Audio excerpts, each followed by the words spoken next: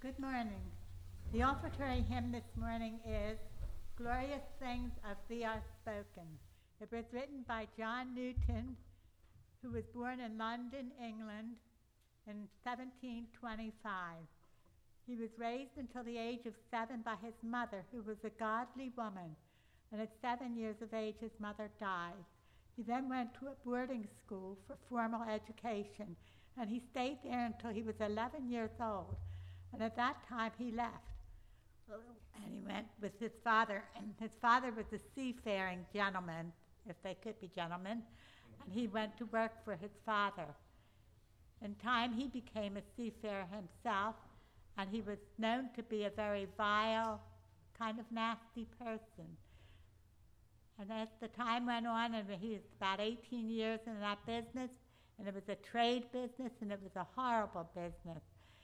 At that time, there was a fierce storm that arose, a violent storm, and he became frightened, as he should have very well have been, and he began to pray. And after things settled down, he read a book called The Imitation of Christ. And it's through this book, which, by the way, is still being published today, The Imitation of Christ. It's through this book that he came to know the Lord, and he gave his heart and his life to the Lord. After that, he went into an area of unknown just exactly what he did, but he felt as though he wanted to go into the ministry. And through the encouragement of John and Charles Wesley and George Whitefield, he did that. He studied, and he became a minister and became ordained in the Anglican Church of England when he was 39 years of age.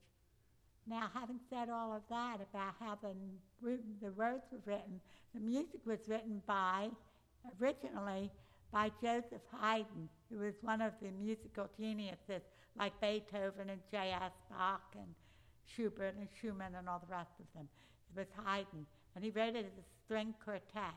But in time it became known as the Austrian hymn. So the Austrian hymn and the words that John wrote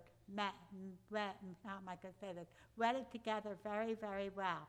And it is a majestic hymn and victorious, triumphant hymn.